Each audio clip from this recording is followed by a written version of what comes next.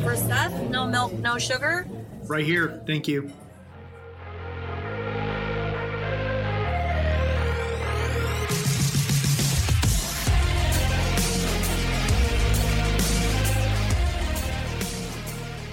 You're listening to No Milk, No Sugar, the podcast about business beneath the sweetener.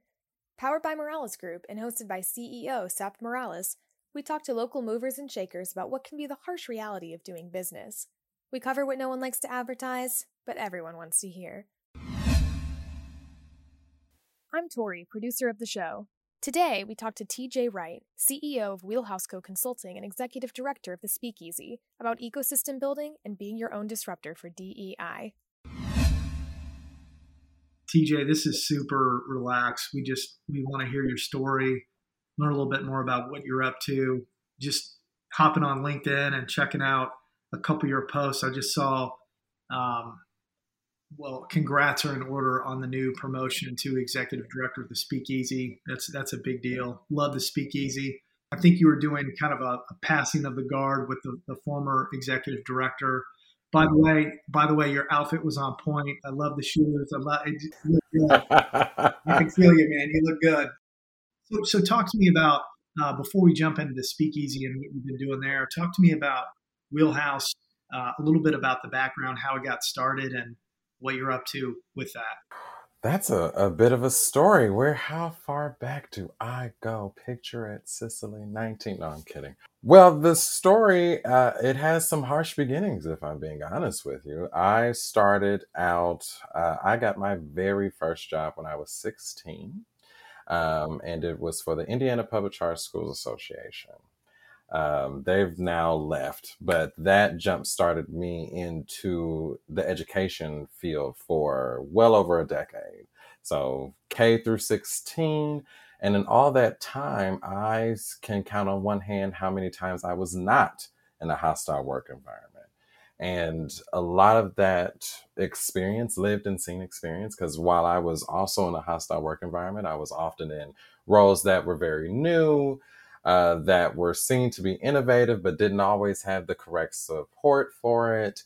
I was typically the youngest in the room, but had the loudest ideas. In that journey, I faced homophobia, racism, covert and overt racism, and a lot of different experiences that made me question the workforce, and it made me question my place in the workforce.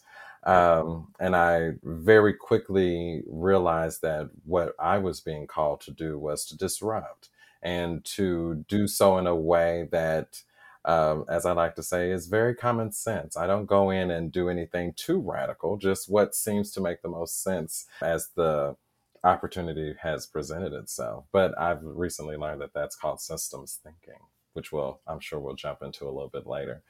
So right around 2019 is when I decided that I needed to get more involved with my community. I needed to network. I needed to take this next step.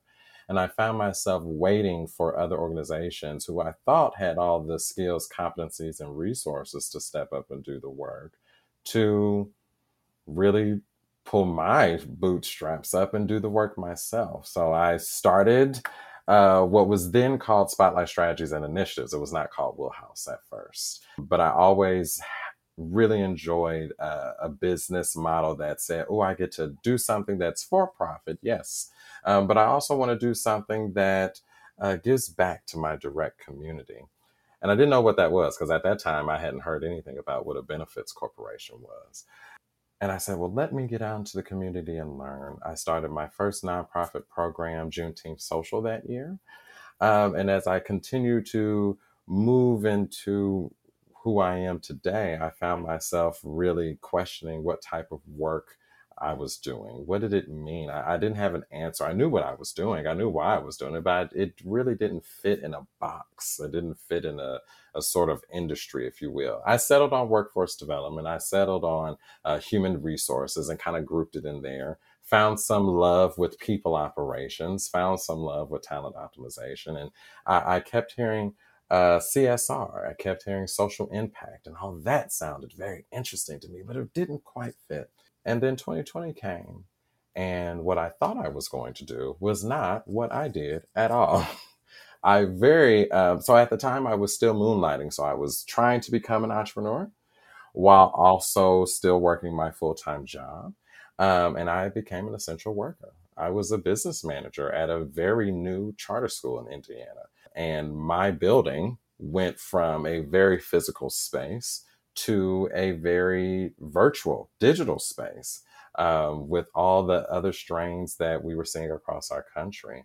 And I got to a place where I felt like I was less of a disruptor and more of a cog in the wheel.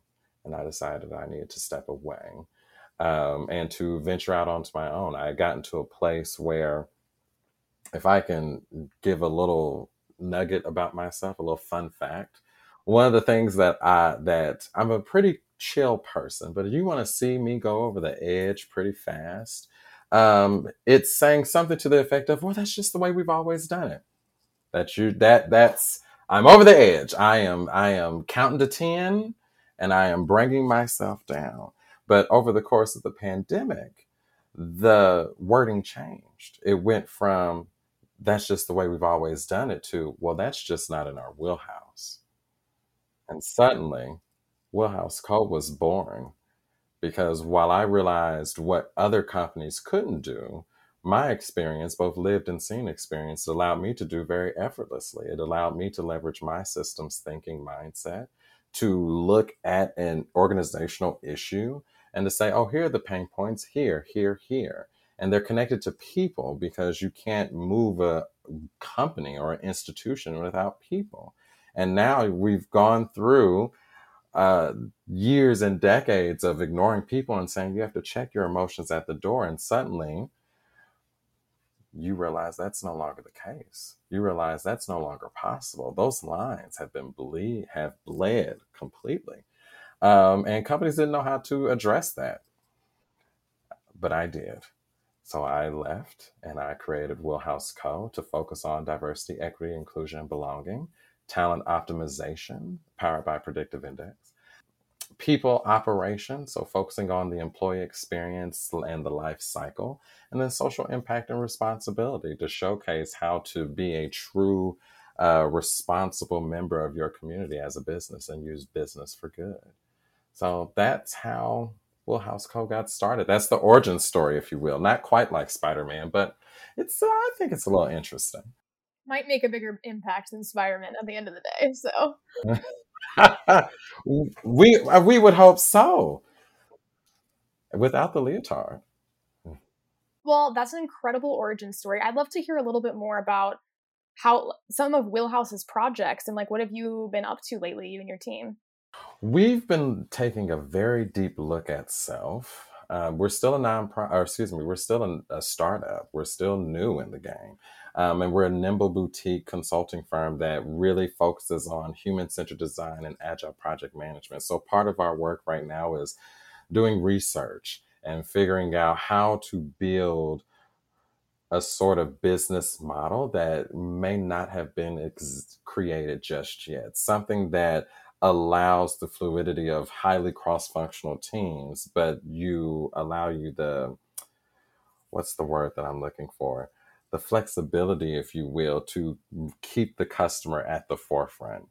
And it's very difficult to juggle those two because they've never been seen as equal. They've always put the customer first. The customer's always right. But in this business model, we're saying we can't deliver on the customer if our business model doesn't sustain a certain level of agility and speed, while also making it very bespoke for each of our clients. Each of our clients, what we tell them is what client A gets is not what client B gets, because if people are not the same, then it's almost unwise to assume that each company will be the same or that the problems can be addressed in the same way. It takes a more intentional look at the individual ecosystem within the company to understand how to fix it and move it forward, especially when you're dealing with complex issues such as belonging or complex issues like cultural development. What does that look like? So we're asking ourselves those questions. We're getting thrown quite a bit of questions from our partners and from other allies around what does it look like to have a strong employee resource group? What does it look like to have a strong leadership team who is competent in diversity, equity, and inclusion? So I'm happy to say we're kind of nerding out on the industry and what it means for the future of work, especially as we look to in very much closer than I think we realize very closely, millennials will become the C-suite. And that's going to mean significant changes. We're seeing this kind of happen as companies are being held to task around how involved are they in the community, how they're using their platforms. And that's not going to change. It's only going to get more and more pronounced as we see our generations move within the workforce. So we're looking ahead in that way. And we're also soliciting clients. We're working to bring more folks into the fold, work with more people. We're excited to roll out new projects towards the end of the year that I don't want to drop the dime on just yet because we're still fine tweaking them. But we're excited to hopefully roll out individual services and more coaching based services for leaders and individuals who they know they have work to do. But oftentimes I get the question, where do I start? What books do I read? And how do I get there? And you need a thought partner to take you through that journey without feeling like you're putting too much weight on friends and families, and without tokenizing certain individuals in your space. You really want to have that safe person, and we want to provide that space for people who want it. TJ, you shared a little bit about where Wheelhouse is heading to and where you guys are right now. A term I want to pause on that you shared was ecosystem building. You mentioned it a little bit ago and kind of brushed over it, but I want to nail it just because I know we talked about it. We both serve on the True U DEI task force, but I want to give you some space to describe it.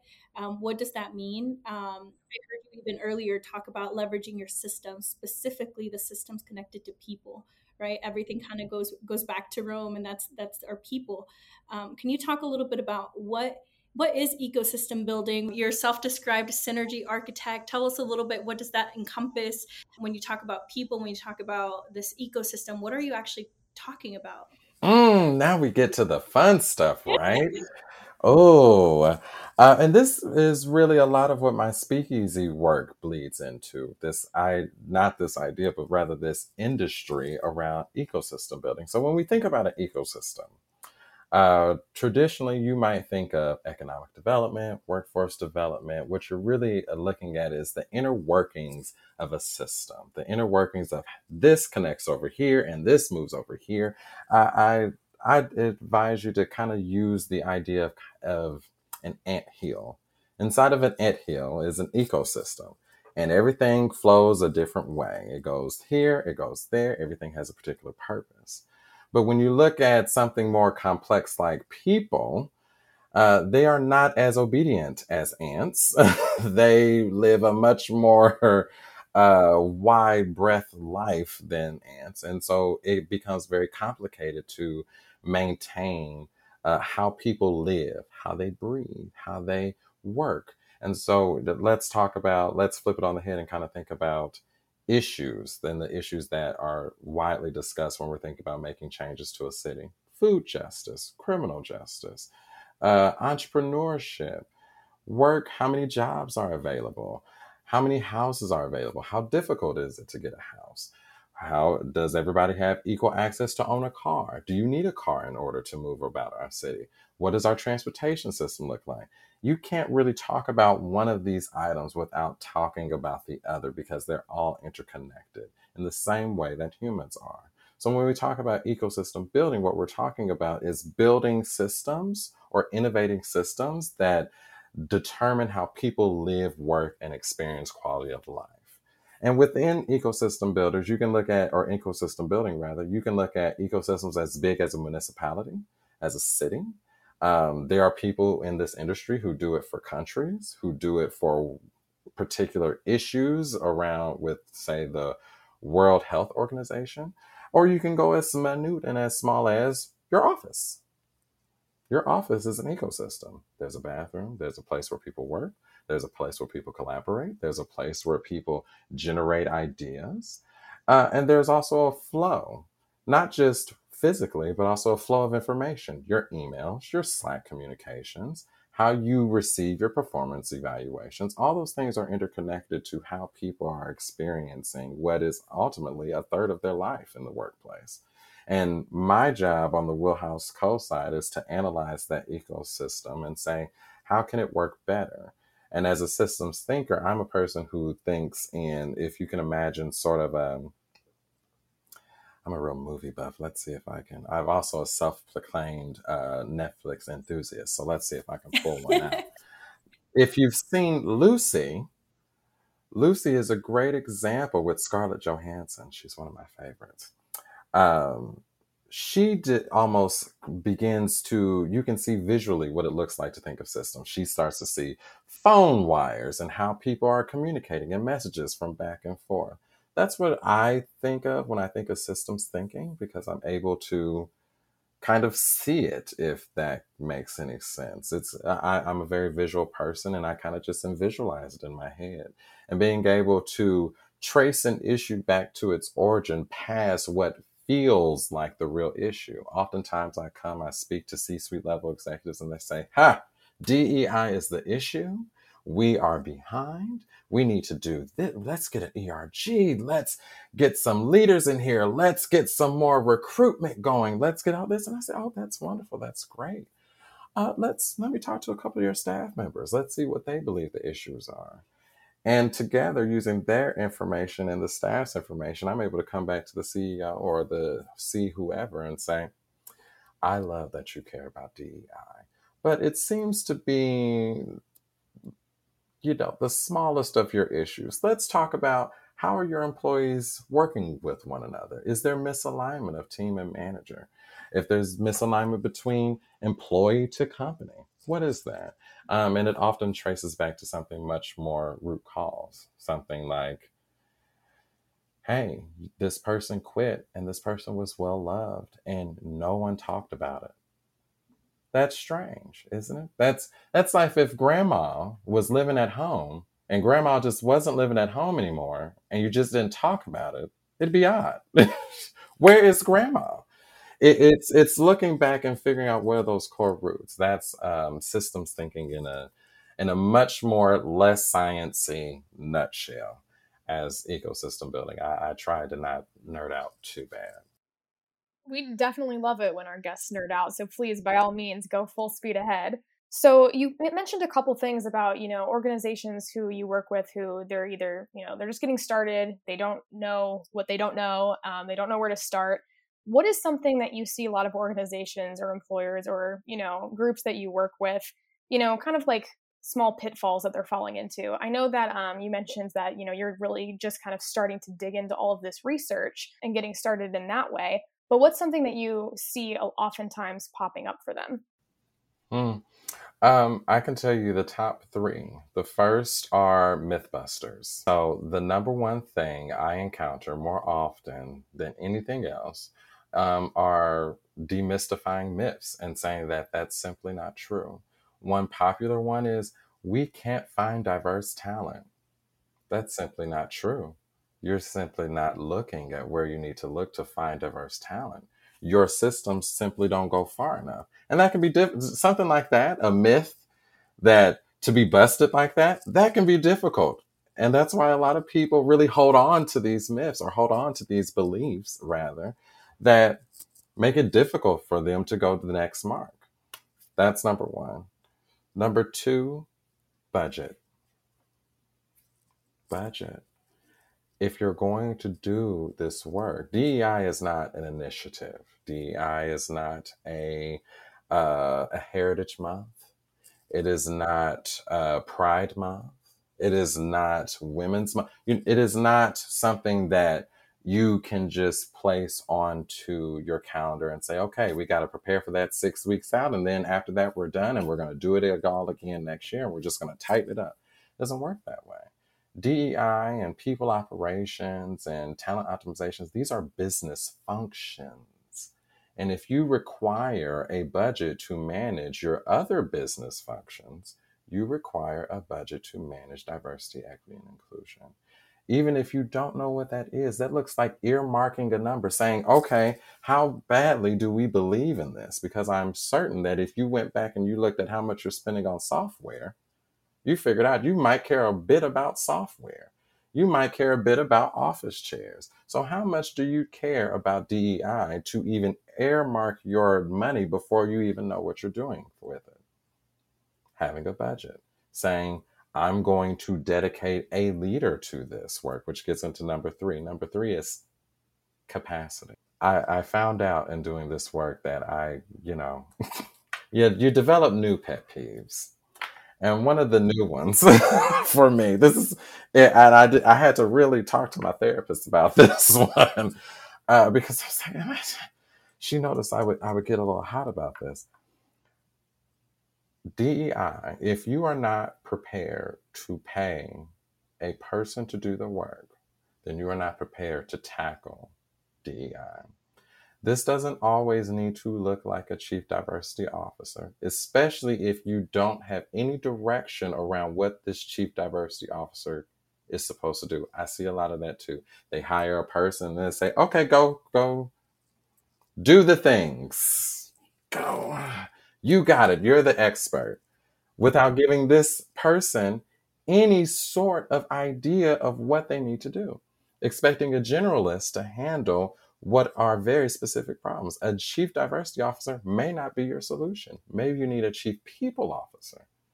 Maybe you need a chief operations officer. Or maybe your leadership team needs to be trained on certain competencies that could be cross-functional across multiple departments. But you won't know that if you don't analyze and make sure you have the proper people at the table at the proper time. So I often advise companies, ask yourself 3 questions. Who's in the room? Who's making those decisions? Who is helping to inform what you're doing and what project you're going to hire and what contractor, what type of contractor do you need? Have you surveyed the team? Who's in there? Who's asking those questions? Then who's in the building? Who's affected by this work? Whose work are you functionally changing?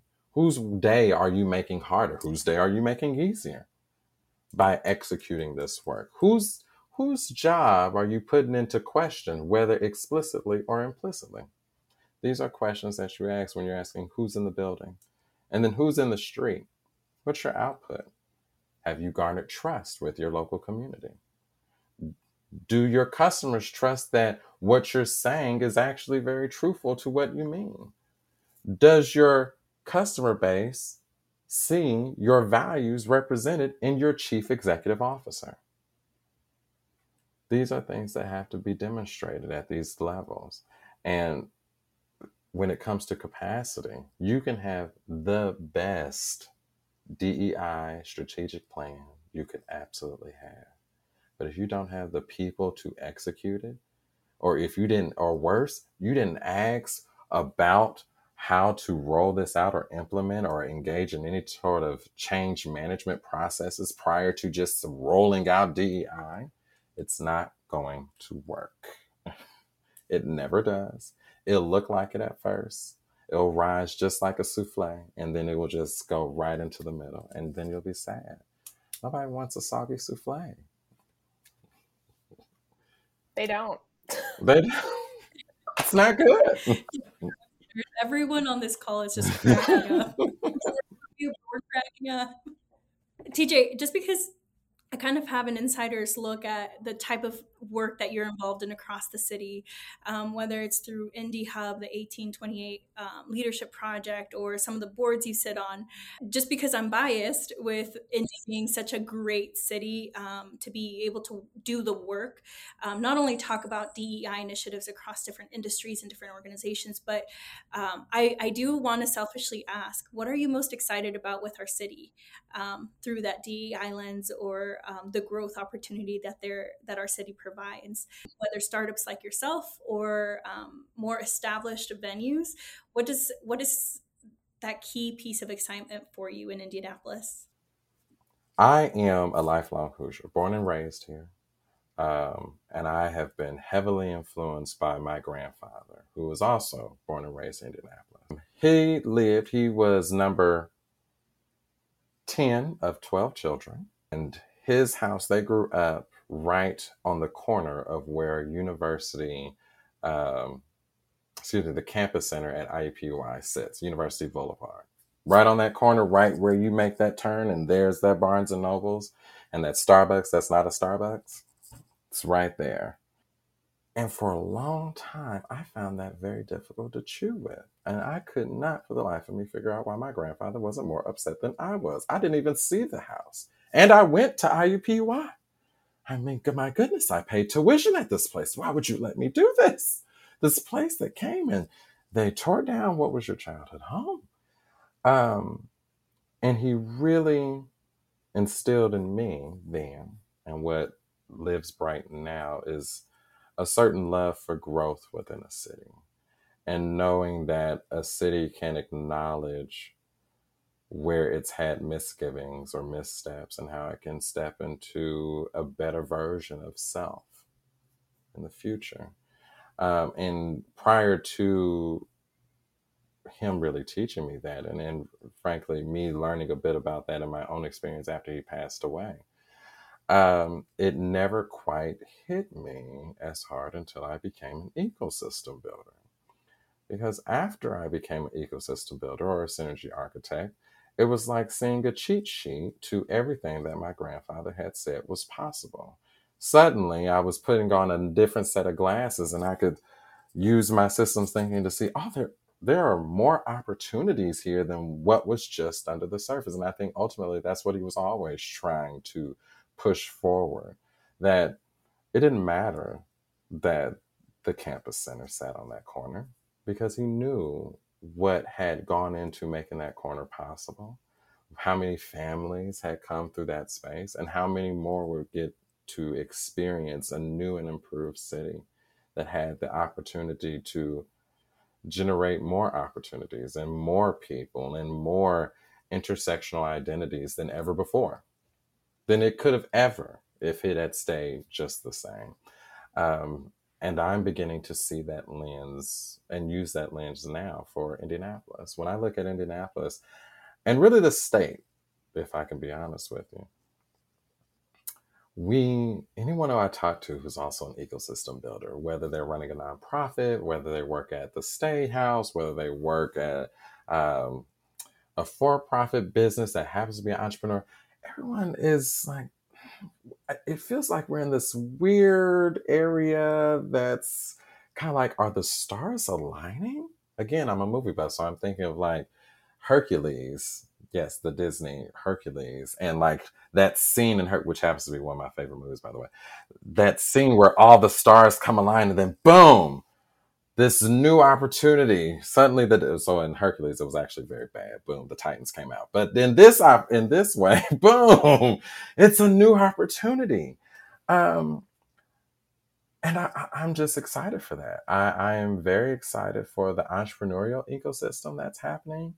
And not just because I work at the Speakeasy and entrepreneurship is kind of my job now, but because of the true opportunity it brings for closing the wealth gap, for creating local business again, for Indianapolis to become one of the top tier 2 cities in the country, to be the true crossroads of America, and for us to set ourselves apart and become innovators, even to become leaders and to remain leaders in certain respects across the Midwest, and to generate new ideas of innovation. One of the sets of numbers I like to share is that within the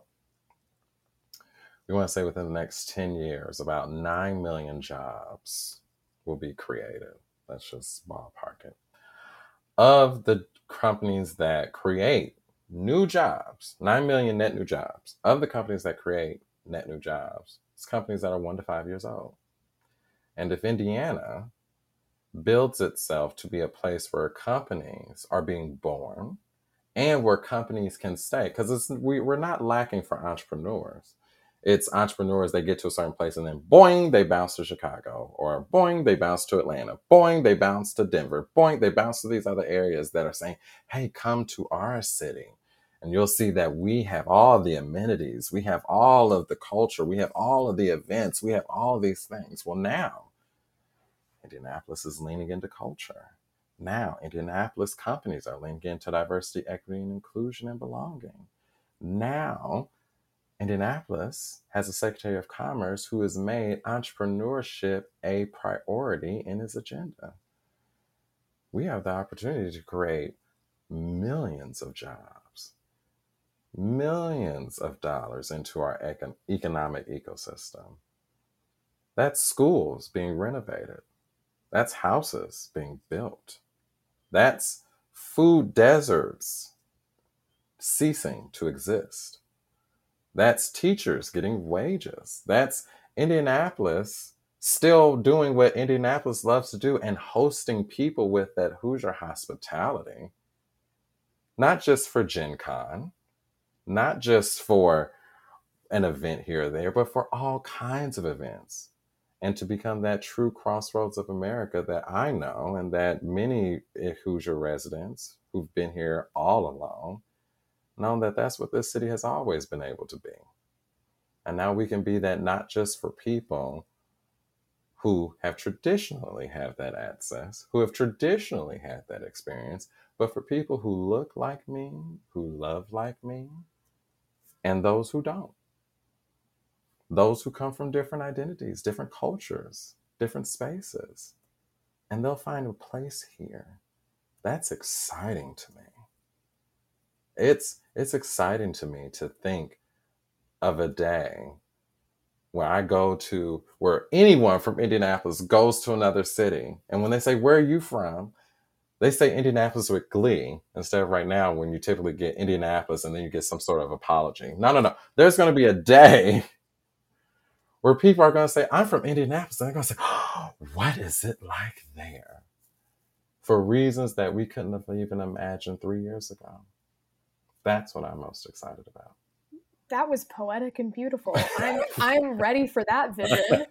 I definitely think that the next 10 years are going to be pivotal for that. And I'm really excited. As someone who also is an Indianapolis citizen, born and bred, grew up here, went to high school here, went to college in Indiana as well. I can definitely see that potential and I'm really excited for it. I did have one last question that I wanted to ask you. I know we're coming up on our time, but yes, one of the things for our theme is it's called Disrupting DE&I. And you called yourself a self-described disruptor. I know that inertia is a really big problem in getting, some of these initiatives and kind of this mindset change to move forward. The pandemic was a big catalyst for that, just forcing everyone to see things differently. It was a big disruptor in and of itself. But even as we're moving forward, even the more subtle pieces of making progress with diversity, equity, and inclusion, what are your recommendations for kind of beating that inertia where people who maybe they aren't self-described disruptors, but, they see that vision and they want to get there. But I mean, it's hard. And just especially in corporate spaces where, like you said, this is the way things have always been done. This is how we've always thought about it. Of course, we've had this pandemic that, we've had to change a few things here and there, but on a broader cultural sense, how do you get over that inertia? How can everybody become a disruptor? I can think of 3 things. The first is that you have to start. The truth is that inertia is often, not always, but is often based out of fear. And which moves me into number 2, because how I really disrupt these days is less slamming my hands on the table and saying, you've got to listen to this, and more calling people in to a space of awareness, calling them into a place where they feel like they can have an honest conversation without it being incredibly divisive, without it being supercharged, giving them the space to make a mistake and to say it is okay to make a mistake. You are not expected to know all things. You are expected to be very early in your journey. That is present day disruption. And moving from a competitive advantage to a collaborative advantage. Which brings me to number 3. This work can feel lonely, but it does not mean you have to do it alone. It's very simple. You do not have to go down this journey to a better self, no matter what that version is, whether that's you want to exercise 3 times a day, go for it. I hear it's great. I don't subscribe to that, but hey, try that. Or you want to be a more self-aware person. You want to leverage introspection very frequently or more than what you do. You want to be a more engaged parent. You want to be a more engaged partner. You want to be a more engaged coworker. You want to be aware. You want to avoid putting your foot in the mouth. All of that is very scary, and all of that can make you feel very isolated, but it's not true. There are people in the world just like you who have these same questions, and they are more than happy to be a peer. They are more than happy to be a mentor. Not everybody, but generally people who share the same journey as you. They're willing to walk that journey with you, especially if it means having an accountability partner.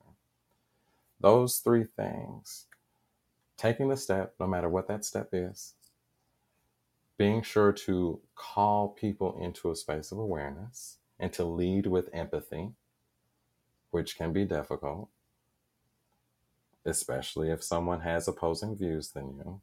Yes, you still have to lead with empathy, even in those situations, even more so. Trust me, I keep a Michelle Obama book close to remind me to go high and to lead, even when it can be a little difficult.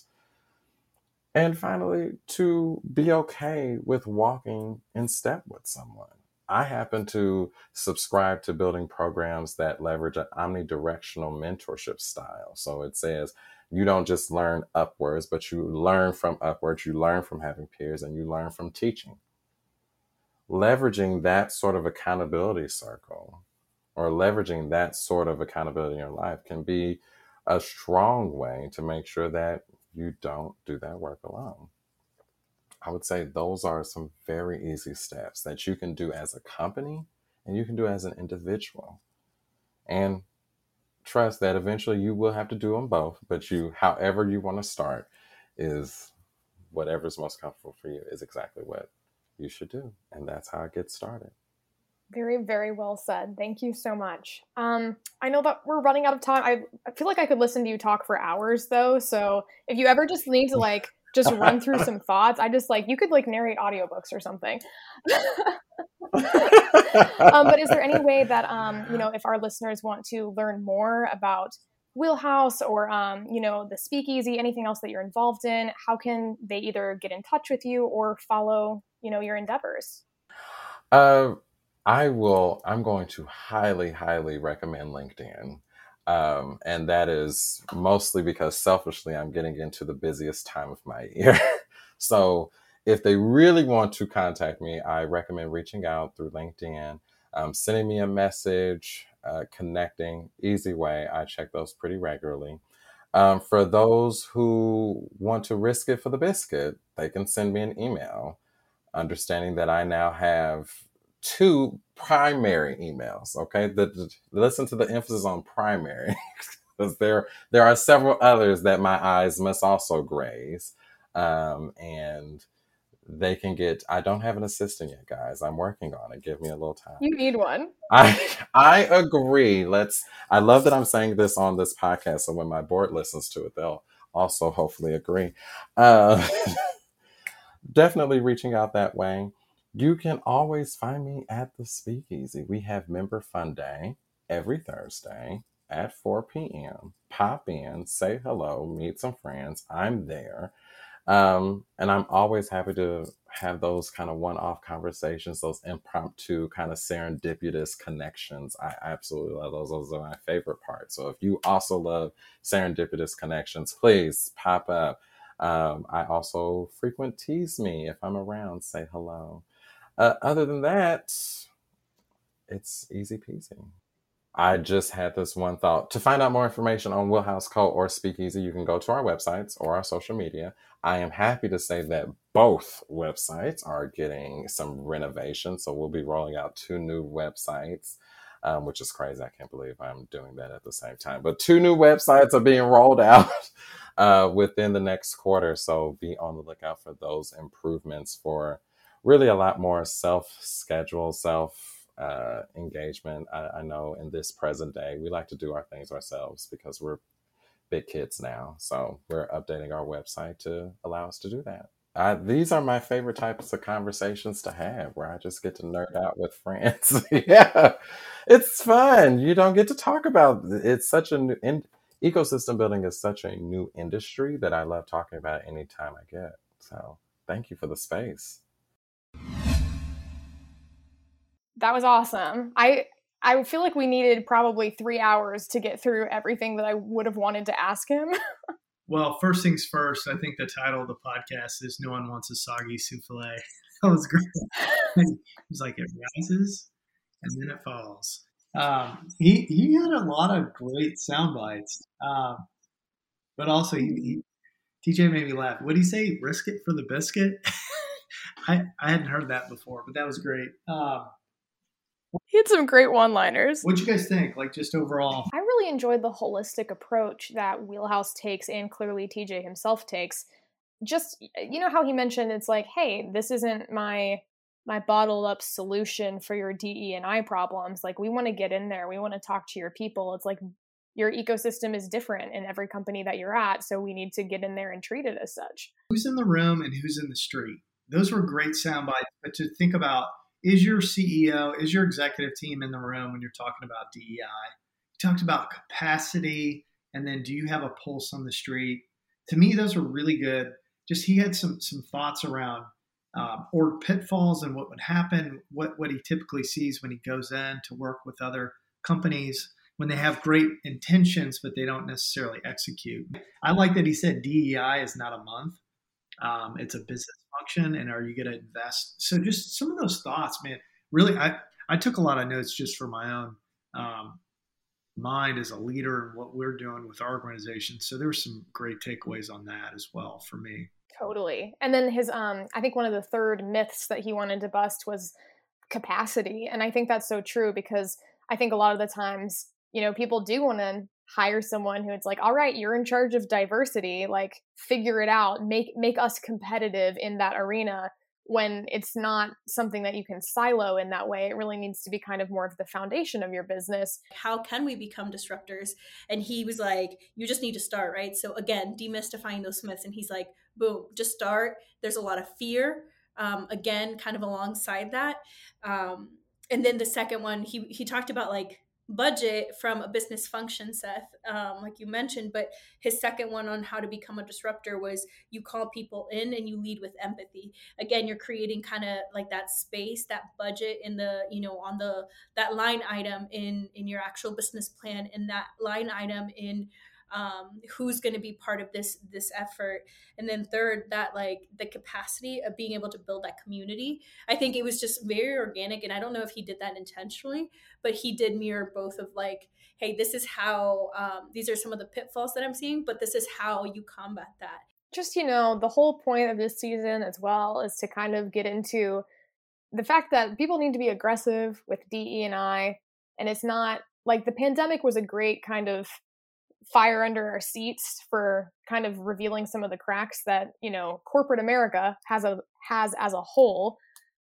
But it's like the work's not done. And I think TJ has a lot of, you know, he's definitely aligned with like, we're digging into this. This is not something that you can kind of come hire Wheelhouse and they're going to check off all your boxes for you. You need to do the work, and we'll help you, and we're going to hold your hand alongside it and like do the research and help you know where to go from here. But I think a lot of the times the pitfalls that corporations fall into is definitely like, okay, here are some boxes that we have to check because people are wanting this, and that's not the attitude to have. And we're going to see that more and more, where people are choosing the places that they want to work because they're aligned with their own vision and belief systems. Thanks for tuning into another episode of No Milk, No Sugar, the podcast about business beneath the sweetener. We hope you learned something, and we'd love to hear from you. Tag us with #NoMilkNoSugar or email us at nomilknosugarpod@gmail.com or connect with Seth on LinkedIn. Subscribe wherever you get your podcasts, and we'll see you next time.